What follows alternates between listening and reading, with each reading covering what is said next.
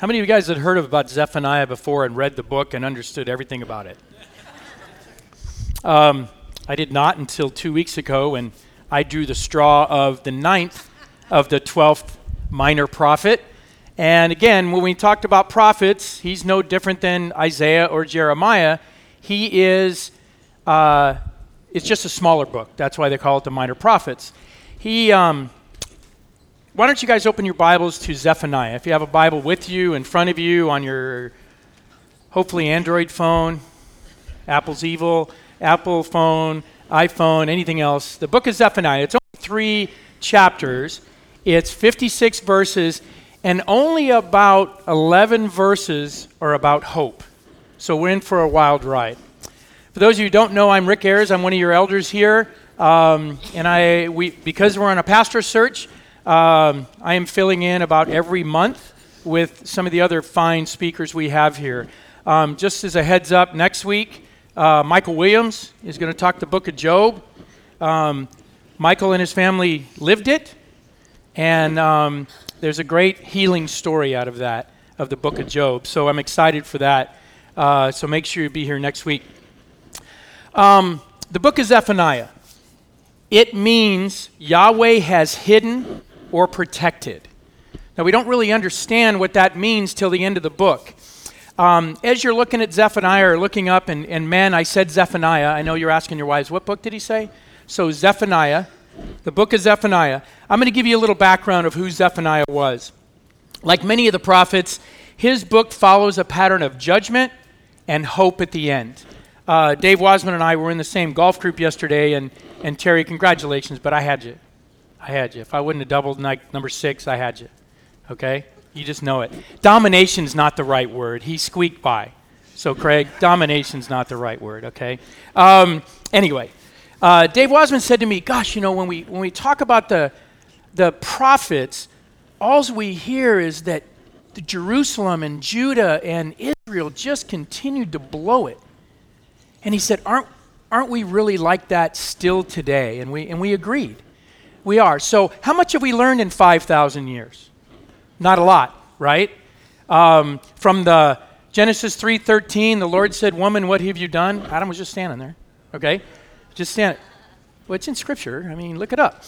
Secondly, to all the way to Revelation is the church of Laodicea and all the churches that were lukewarm, that turned their back on their first love and everything else.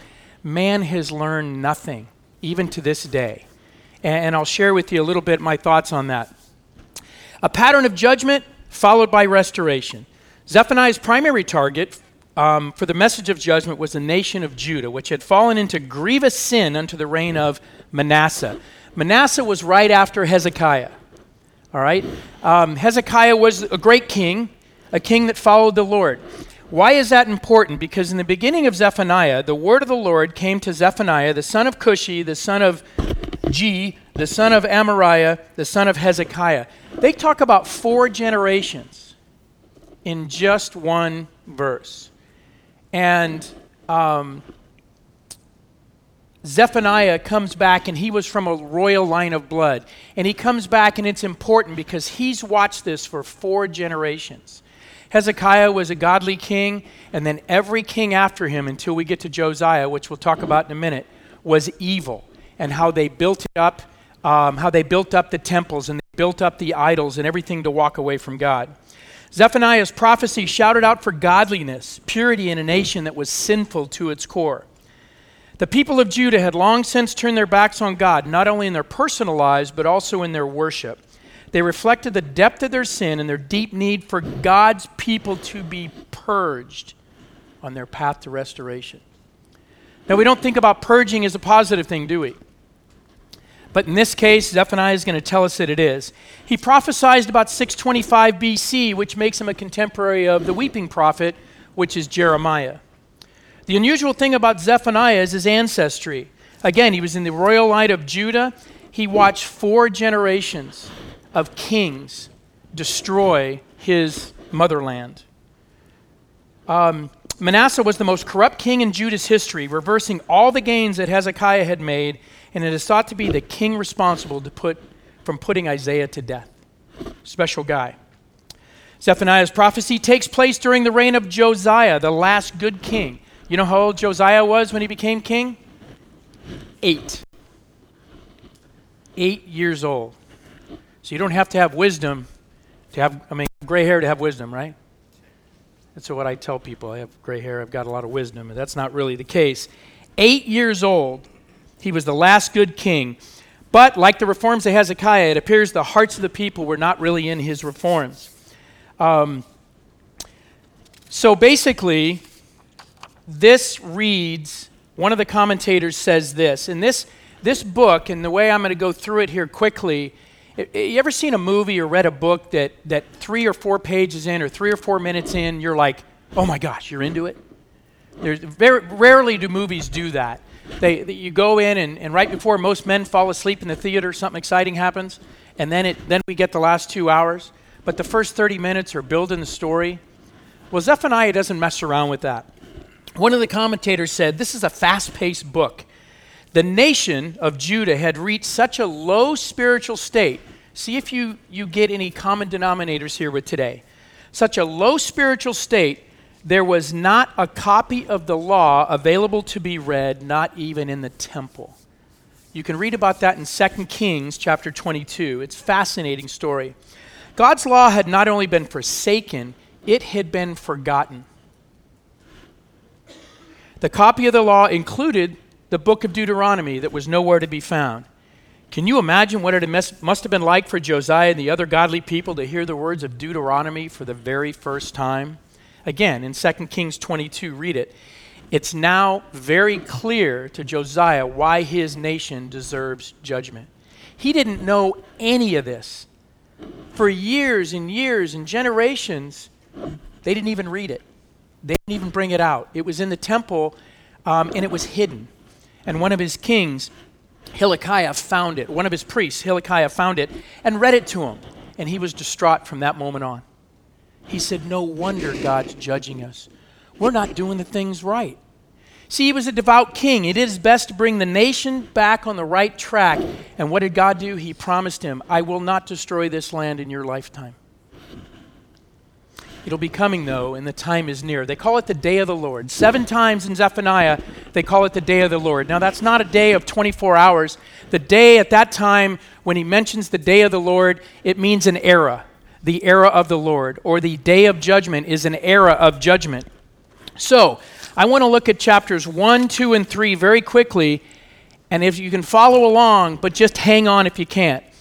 Warning of the coming destruction. This is verse 2 of chapter 1. This is what Zephaniah says. I will sweep away everything from the face of the earth, declares the Lord.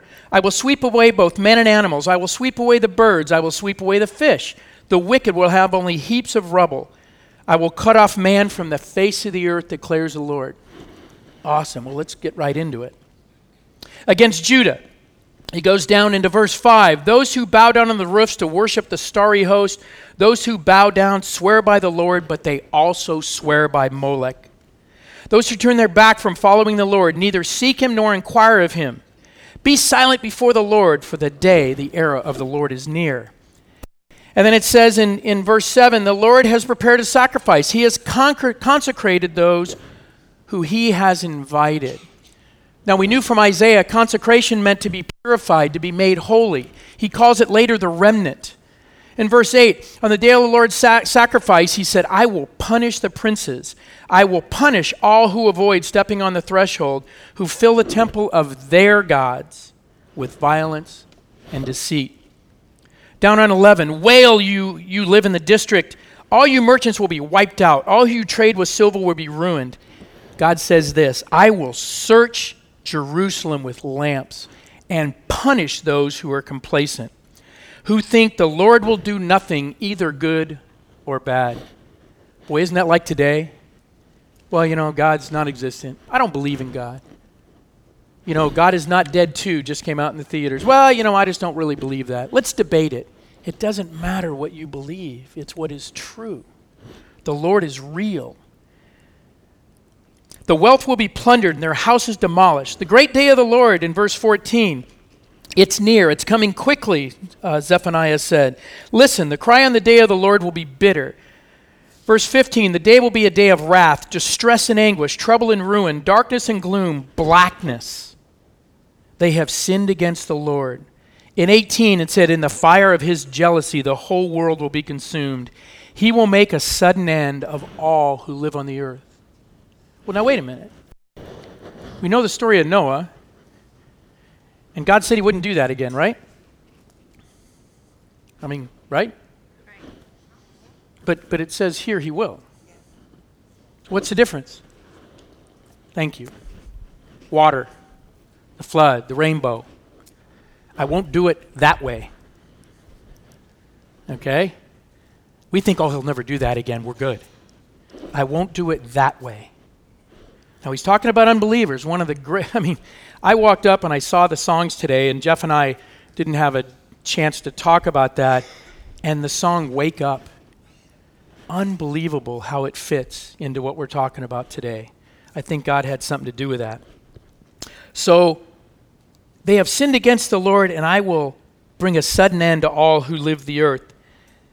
Chapter 2, verse 3, seek the Lord, all you humble of the land, and who do what he commands. What does God ask? Seek righteousness and humility. Perhaps you will then be sheltered on the day of the Lord's anger. No promises at that point. Remember, this is pre-Jesus time. So then now Jerusalem or Judah is rightfully scolded. And God says, okay, I'm done with that. No. He says, let's talk about your neighbors. Against Philistia, in verse 5, it says, I will destroy you and none will be left. Against the Moabites and the Ammonites, look down here on verse 9. Surely Moab will become like Sodom.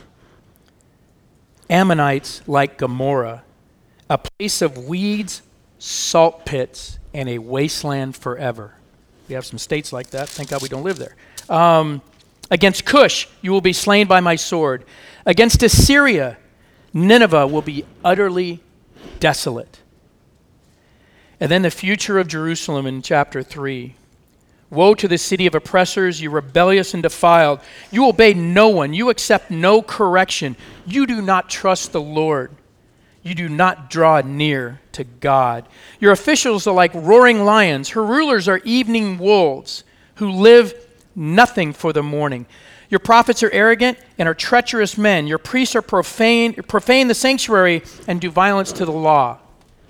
What's Congress's approval rating? We haven't changed, have we? Boy, this is tough stuff. But you know what? Zephaniah, it's right here in Scripture. Well, he's not talking about us. They've been talking about this for 500 years before Zephaniah. And we're going to talk for another 2,500 years after Zephaniah. We haven't changed a bit. Verse 7, surely you will hear from me and accept correction. If you do, your dwelling will not be cut off. Therefore, wait for me, declares the Lord, for the day I will stand up to testify. Who's got patience? When's the day of the Lord? I was thinking again last night when I was finishing up this message. After Malachi, and then there was Matthew. How many years was the Lord silent? 400. Now, where's Gasaway? He's awesome. So what are you guys laughing for? I'm just saying hi. Hi, Mike. Everybody say hi to Mike. Okay. Just wanted to know what it was like with Malachi. Mike, you know I love you, buddy. So you're welcome. He just likes to be mentioned. 400 years.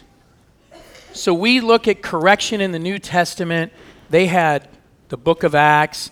They had the Pauline epistles to the Romans, to the Corinthians. They had the Gospels. 400 years. God just said, I'm done talking to you, to the Jewish nation. I am done. In fact, I'm not even going to threaten you anymore. I'm just done. What's the worst thing you do to your kids as a parent? You're dead to me. Right? I'm done with you. I'm done talking to you until you apologize. I'm done talking to you until you change your behavior. Guys ever done that? I'm sure you guys haven't. Lori used to a lot, and that's, when I was out of town. Wait for me. Have patience. Have patience. The whole world will be consumed by the fire of my jealous anger. Oh, man, why do we have a jealous God? Man, I mean, geez, I used to have a jealous boyfriend or a jealous girl. No, that's not what we're talking about. Thou shalt have no other gods before me. Think he's serious? He's pretty serious. We don't act like he's serious, do we? We go, well, what's really a God? What's really a God? And then, chapter 3, verse 9, he gives us 11 verses that we can hold on to. Zephaniah says, I will purify the lips of the people. All of them may call on the name of the Lord and serve him shoulder to shoulder. Sounds exciting, doesn't it? Exciting.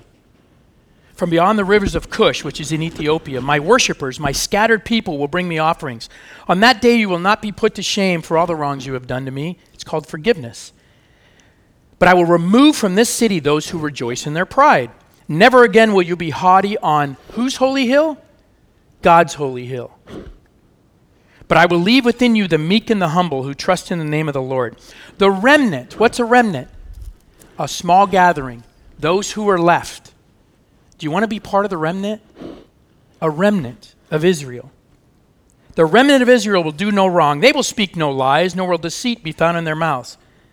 Sing, O daughter of Zion, in verse 14. Shout aloud, O Israel. The Lord has taken away your punishment. He has turned back your enemy. Who's his enemy?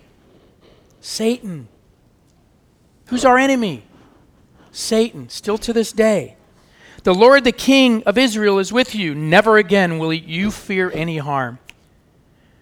Then in 17, the Lord your God is with you. He is mighty to save. He will take great delight in you. He will quiet you with his love. He will rejoice over you with his singing. And at that time, in verse 19, I will deal with all who oppressed you. Where does justice come from? Not from us. They've been treating me wrong for years. It's okay. You've heard karma, people talk about that. That's not what we're talking about here. That's all gobbledygook. I'm being nice. The Lord will deal with all who oppressed you. The Lord will rescue the lame, gather those who have been scattered, give them praise and honor. At the time I will gather you, this is so great in verse 20, at that time I will bring you home. You guys ever feel like strangers out there in the world? I don't belong, right? I don't belong. The closer I get to the Lord, the farther away. But we're supposed to have non-Christian friends. We're supposed to speak into non-believers. It's tough sometimes. It's very tough sometimes because you just want to come home. And the Lord says you will for good. I will give you honor and praise when I restore your fortunes before your very eyes. And he's not talking about money. Mature Christians know that. Wow. That was a ride. 20% of that entire book was on restoration. But now we're going to get a little deeper. In chapter 3, there's a stark contrast. Out of the dark forebodings of judgment and destruction, there's a promise of the Lord. There will be a restoration of the remnant. The context describes several things that will take place. Devin, you got that? There we go. This ties right into the New Testament. Okay? There's no coincidence in Scripture. Rejoice and exult with all your heart, it says in verse 14, because of the blessings and privileges of Christ. We are urged today, in the book of Philippians, to rejoice in the Lord always. Judgments for sins will be taken away, it says in chapter 3, verse 15. This occurs when our sins are forgiven in Christ and we are given the confidence of heaven instead of the prospect for eternal judgment in 1 John. God has cleared away our enemies, Satan. How did he do that? He conquered death. And through Jesus, you can conquer death too. Not physical death, but spiritual death. I was at a funeral last week in Nashville for an old friend of mine, and I gave a eulogy, and it was a Catholic funeral, and I just spewed out the gospel. I just said, the Lord Jesus is the reason I will see my friend David again. I know, and they talked about purgatory during the stand-up, sit-down, fight stuff, and God bless them. I mean, the word Catholic means universal. It's just a small c, so we're all part of the Holy Apostolic and Catholic Church. But I said, I will see my friend David again in heaven. Death, where is thy sting? We were never supposed to die, okay? But it was our own sin that we were born into that created that. But through Jesus Christ, we will conquer Satan and conquer death. Amen? Amen. Next slide. The King of Israel, the Lord is in your midst. Who is that? Today, who is in your midst? Jesus. Who lives in you? The Holy Spirit. The Lord himself came to redeem. Our King lives in us today. Galatians 2:20 says what? I've been crucified with Christ. I no longer live, but Christ lives in me. Do we live like Christ lives in us? I'm not talking about our behavior. Do you wake up and go, God, Jesus is in my heart. God lives in me. Even at that time, I will gather us together, the Lord says in verse 20. It's the Lord who adds us to his body. In 1 Peter, it says, you are living stones in my house. Isn't that exciting? The capstone is who? Christ. But we are living stones. We're part of the body.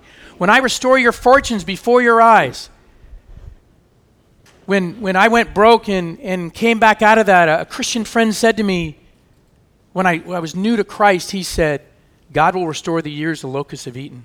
I didn't know what that meant. I didn't have any locusts eat my money. I just spent it. I will restore your fortunes. Oh my gosh, am I incredibly blessed. Again, we find his eternal treasure. It doesn't corrode, nor can it be stolen. An inheritance that doesn't fade away. In Ephesians it says, we sum it up by calling our spiritual fortune the unsearchable, and some translations call it the unfathomable riches of Jesus Christ. That's amazing. The coming day of judgment is described in the near future. In Zephaniah 1, it says, be quiet before the Lord, for the Lord's era or day of judgment is almost here. He has prepared a sacrificial meal, and he has consecrated, made holy, his invited guests. Which, if you know Jesus Christ, and you know him as your Savior, you are one of those invited guests. These reasons for divine judgment can be summed up this way. And this is what Zephaniah was talking about. God will judge those who practice paganism. Raise your hand if you practice paganism. I knew it.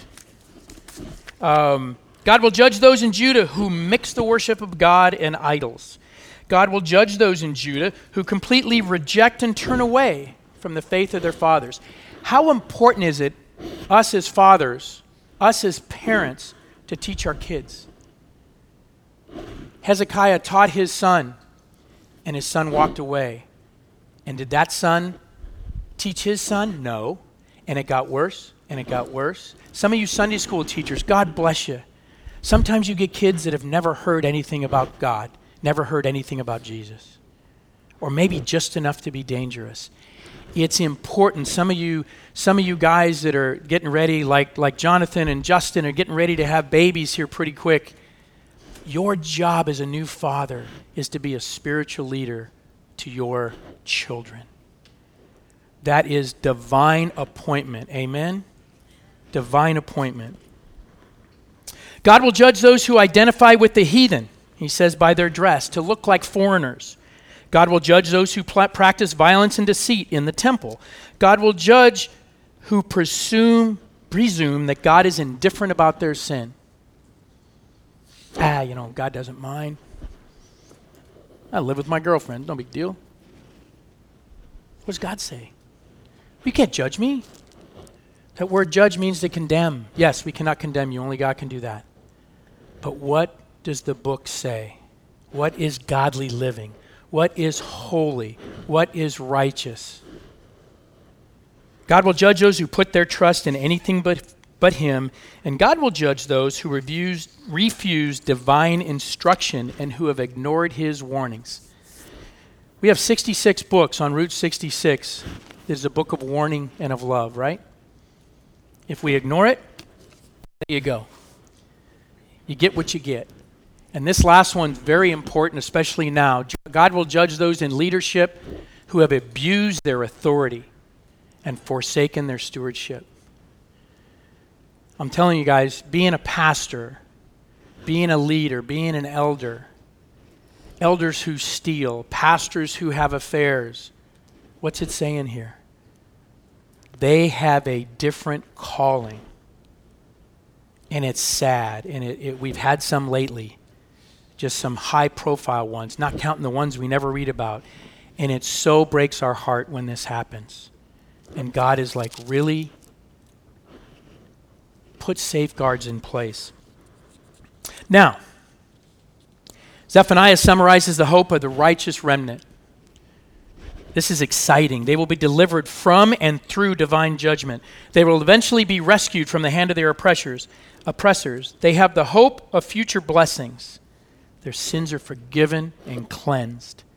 They will enjoy security and peace. They will enjoy being in God's presence. He rejoices over them as objects of his love, and they will be given fame and honor.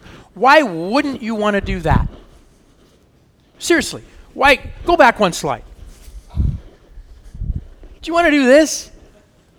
Go back one. Go forward one. Or do you want to do this? This sounds more fun to me, right? Amen, everybody? Amen. Okay, that's awesome. Let's do that.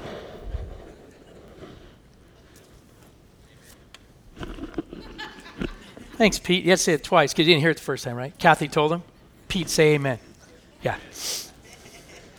That's why she's my accountant. She's so smart. Have you ever thought that divine judgment and divine blessings were related? Oh man, I can't wait for divine judgment. Wait a minute. What if it's not on you? What if it's on those who are oppressing you? Do you ever go into a courtroom and watch the criminals be put in jail? Who's against that? Okay, Jerry Brown. But who's against that? Did I say that out loud? That wasn't in the script. Hey, he's almost done.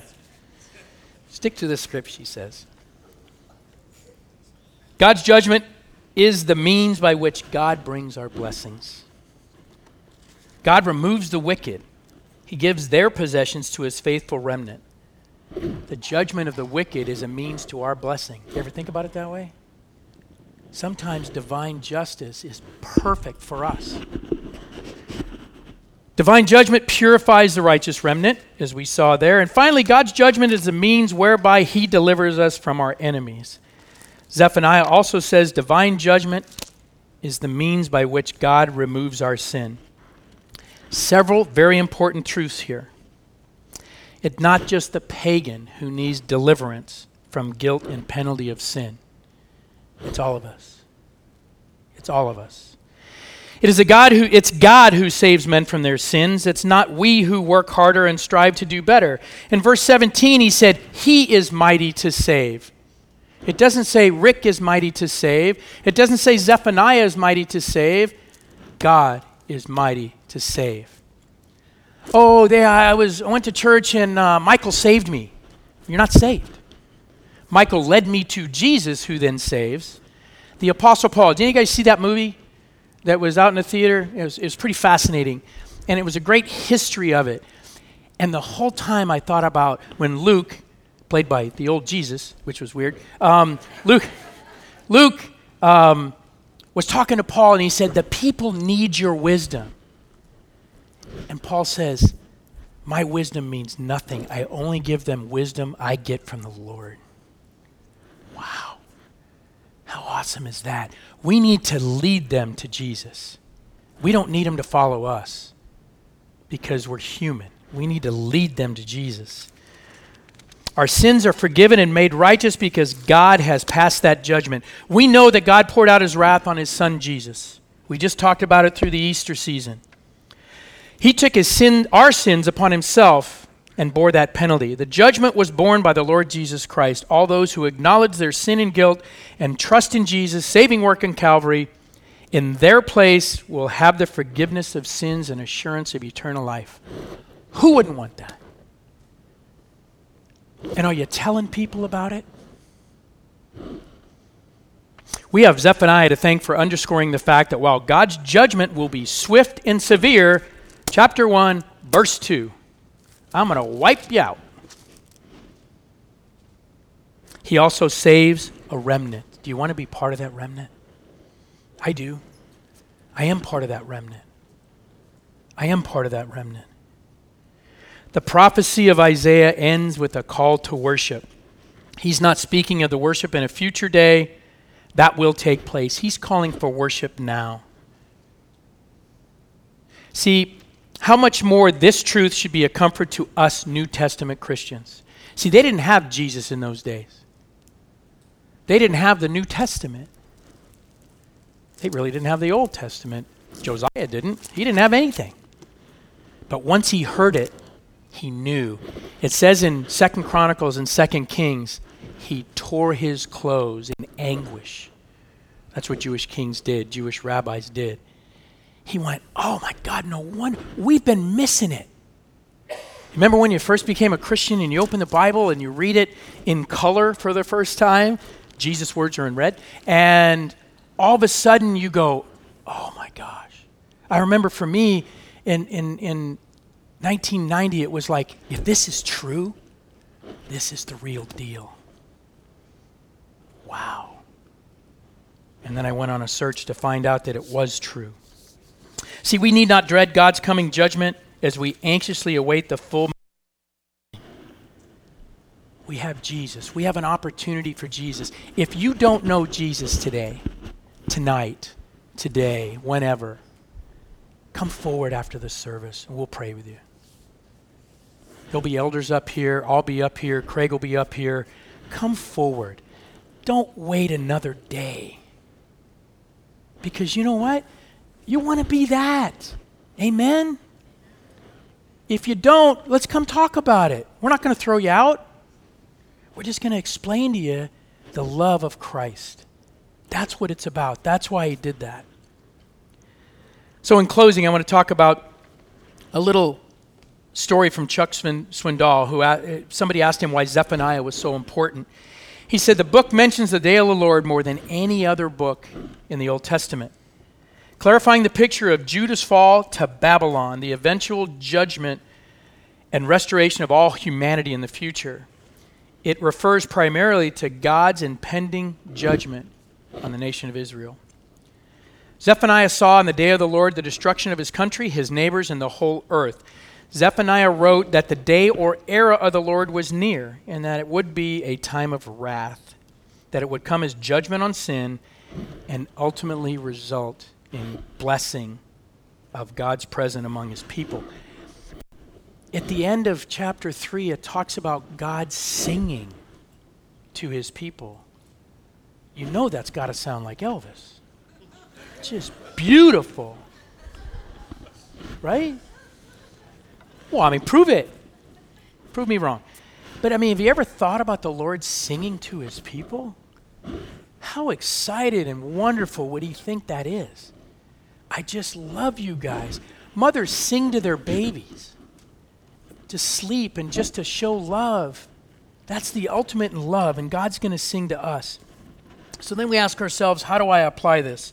Swindoll says, those living in Judah had turned the worship of God into a fiasco. Not only had they built their own places of worship to revere other gods, but they had begun to desecrate the temple, which at the time was the dwelling place of God. As modern-day believers in Christ, we too make a mockery of the worship when we live in open sin. Do you come before the Lord with a false face, week in and week out, looking the part without acting it? Allow Zephaniah to remind you how seriously God takes your life and your relationship with him. And if you've failed, remember the message of Zephaniah 3. God is always a God of restoration and hope. Jesus loves you. The Holy Spirit lives in you.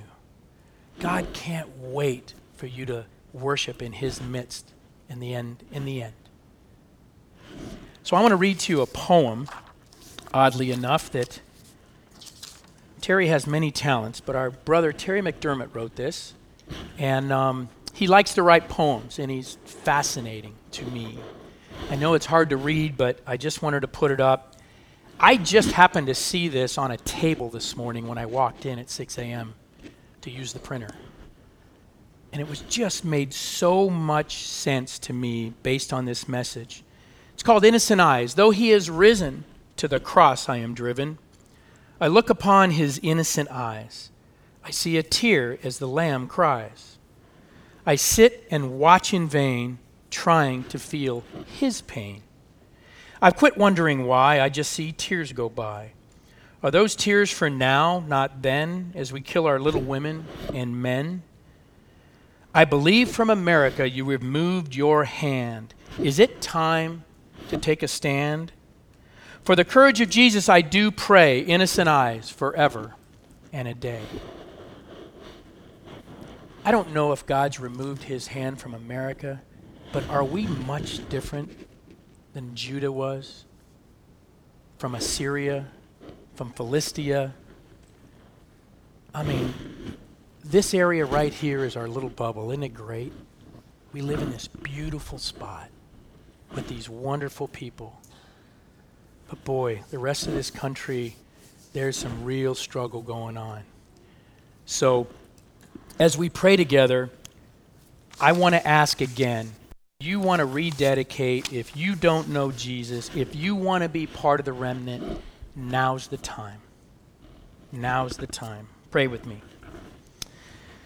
Heavenly Father, we are so honored to be in your midst. We are so thankful for the book of Zephaniah. Lord, it's such a small book, but with a mighty message. And we are just honored that you decided to keep it in your book, to share it with us, and that you've inspired the writing of it. Lord, we ask forgiveness for our sins. We are so thankful for Christ at Calvary, the ultimate sacrifice, the final payment. As Jesus said, it is finished. Those of us who know and love him, we are the remnant, Lord, and we are so thankful for that. We ask the rest of the service just be filled with reflection of your love. Yes, your judgment, Lord, but your judgment can work in our favor because you love us. Thank you, Lord, for the discipline, not the punishment, but the discipline, because we know you discipline those you love. Thank you, Lord, for all you are to us. And in your name we pray. Amen.